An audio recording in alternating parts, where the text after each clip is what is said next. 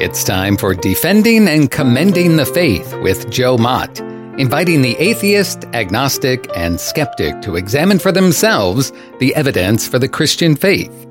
We are all limited by what we do not know and by the things we think we know but are not true.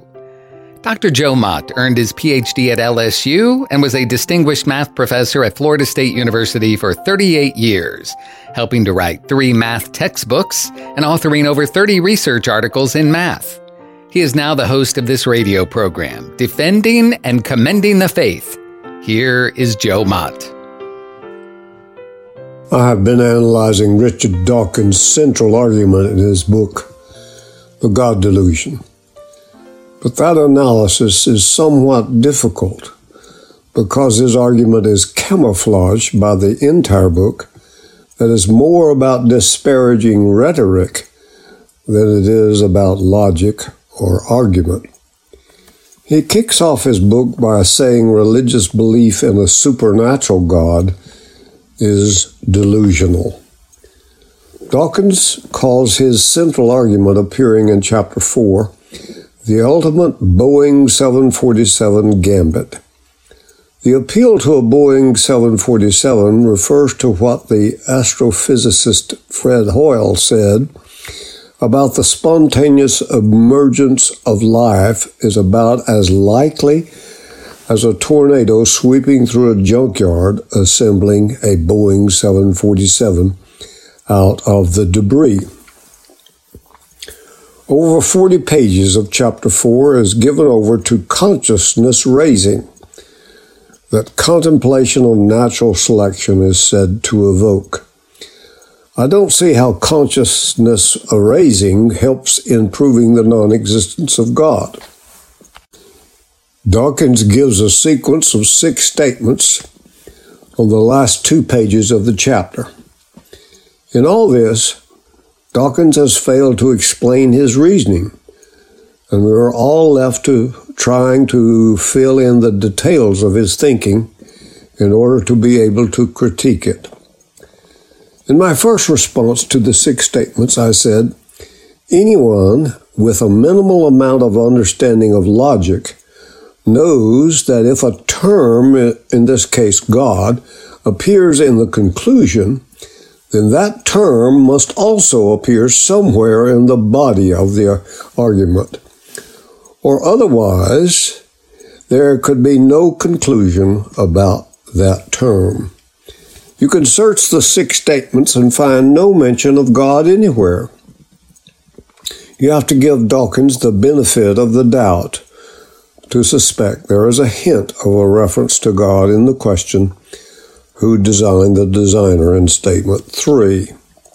In most examples of arguments, premises are normally truth claims that assert something that is either true or false. In fact, the statements 1 through 6 are not truth claims at all. Statements 1 to 2 seem only to set the historical stage for his supposed argument. Statement 3 ends with a question, and it's hard to envision how a truth claim could ever be affirmed by a question. Statements 4 through 6 are about explanations. Statement 5 says we don't yet have an explanation for physics equivalent to Darwinian evolution by natural selection. Statement 6 is about hoping. What is Dawkins' basic point? I think he thinks that if a tornado in a junkyard cannot do the job of assembling a Boeing 747, then God cannot do the job of creating the universe. Dawkins affirms the ultimate Boeing 747 gambit comes close to proving that God does not exist. But remember, this scenario of a tornado assembling a Boeing 747 is supposed to be equivalent to spontaneous generation of life on Earth. Dawkins has mistakenly concluded the non-existence of God. But what Hoyle actually shows is that spontaneous generation of life on Earth does not occur. Dawkins asserts in Statement 3 that if the universe is improbable, quotes, it is obviously no solution to postulate something even more improbable, end quotes. Why an improbable universe demands an improbable God, Dawkins does not say. And since he made the claim, the burden of proof is on him. Secondly, most arguments normally involve a conditional proposition, that is, an if-then implication. That would help the reader to make an inference. But there are no implications in these 6 statements. Dawkins calls this an argument, but on a more careful analysis, it has few sentences, if anything, that actually gives the appearance of an argument. To repeat what Dawkins said about design, the illusion of this being a real bona fide argument is just that, an illusion.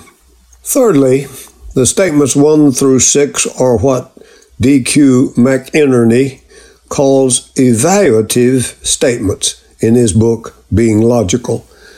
The main purpose of making an evaluative statement is to present an overall view of the quality of a particular item, like that of a service or a business. In this case, it is about the quality of an argument. Statements of objective fact are not open to argument. While evaluative statements might include objective elements in them, they are basically subjective.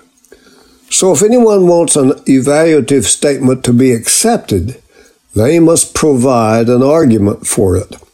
Since Dawkins typically offers no evidence to support his statements, then these 6 statements are basically nothing more than opinions. Response 3. Dawkins often writes that unless God himself is complex, he is bound to be incapable to account for the complexity of the universe. I have said that in Dawkins' mind, the complexity of God over that of the universe is the major reason for his assessment that God is improbable.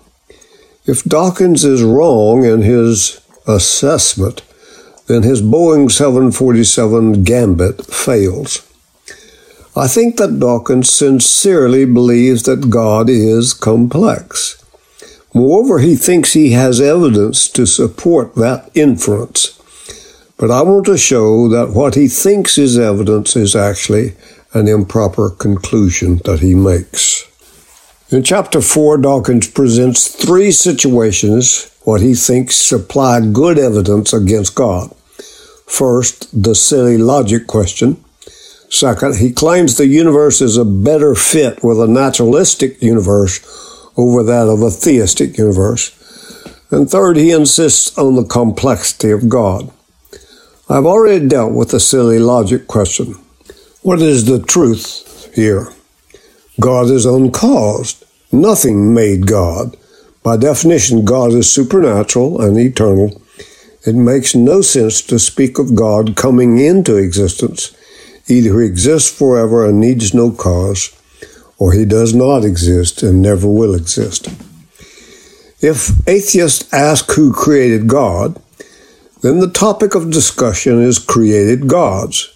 In other words, the gods to which Dawkins seeks to refute are man-made idols, and therefore are temporal, contingent, material, limited, impersonal, and exist within time and space.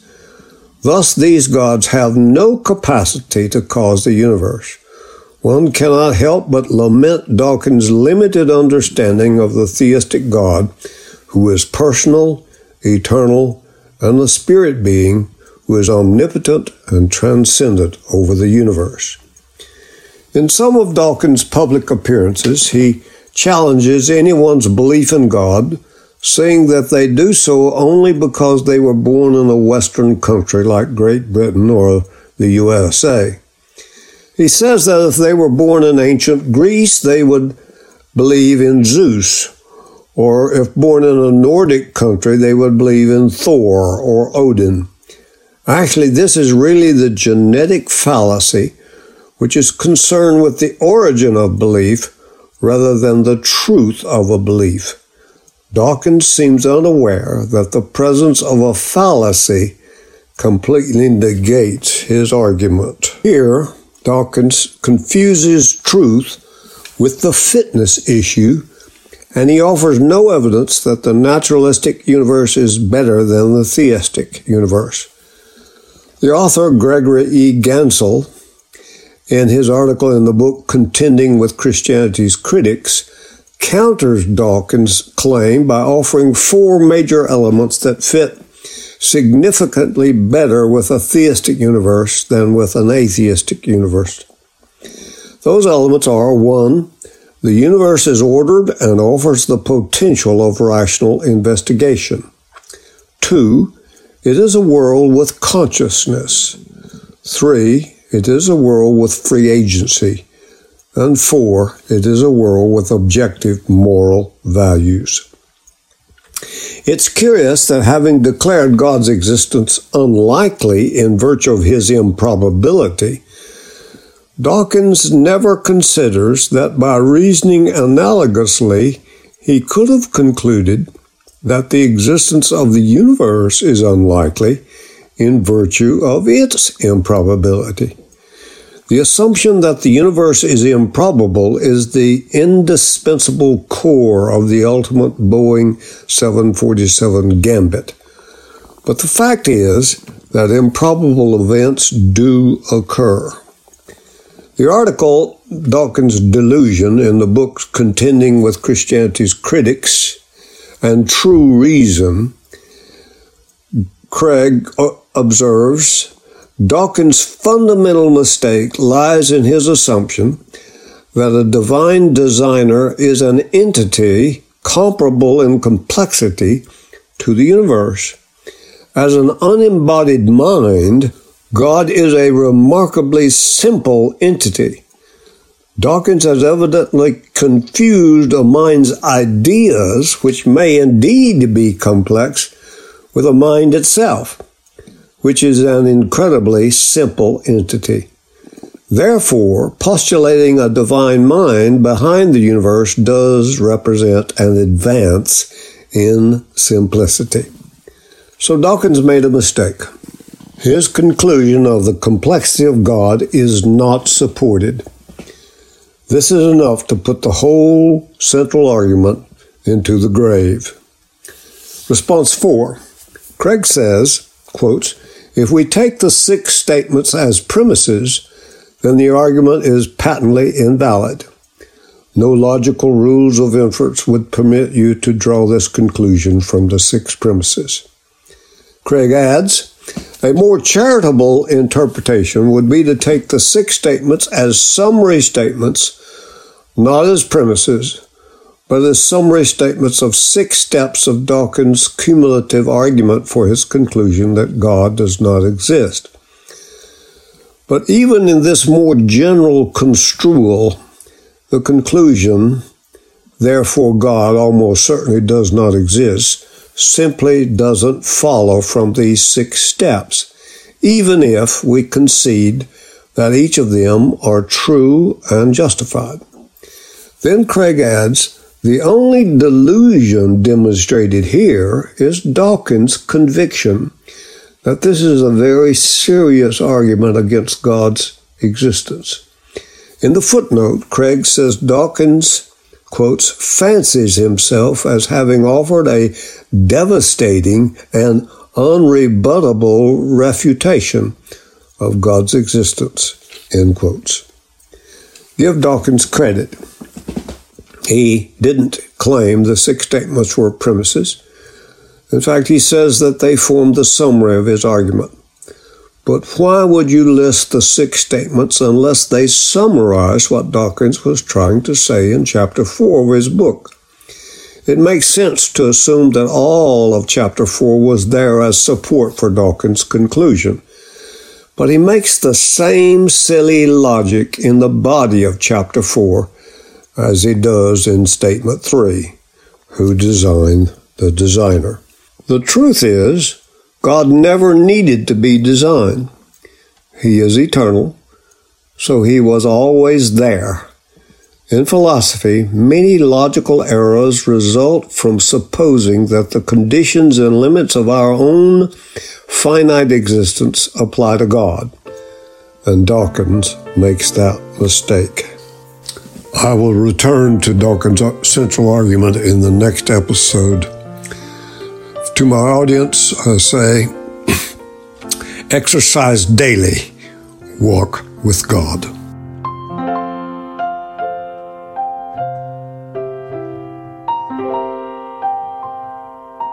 Thank you for listening to Defending and Commending the Faith with Joe Mott, a production of Wave 94 Radio in Tallahassee, Florida.